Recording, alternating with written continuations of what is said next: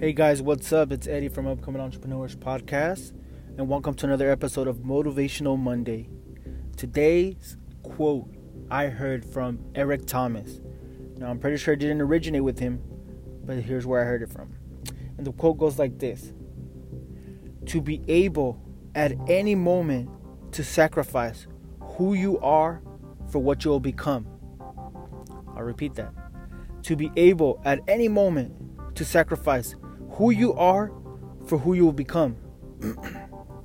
A lot of us want to become great, giants, become better at this person, that person. And the thing is that, what are we doing on a daily basis? How is that helping us get to our goals, our success?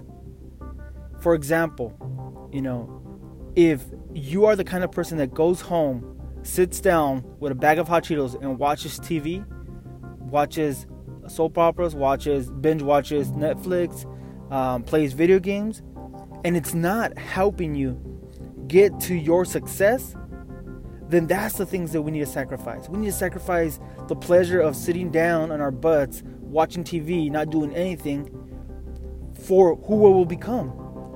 If you want to become a successful motivational speaker, then what do you need to do to get there? What books do you need to read?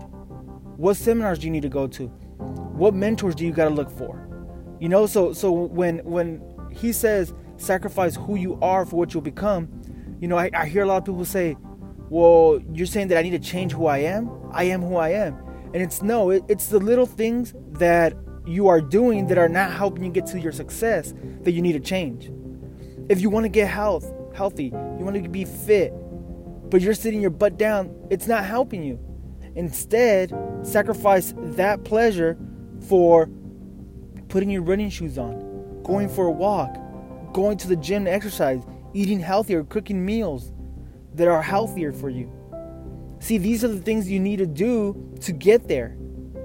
Once again, to be able at any time to sacrifice who you are for what you'll become. Come on, guys. It's time. Here in 2019, it's time. Let's do it. Until, guys, love you guys.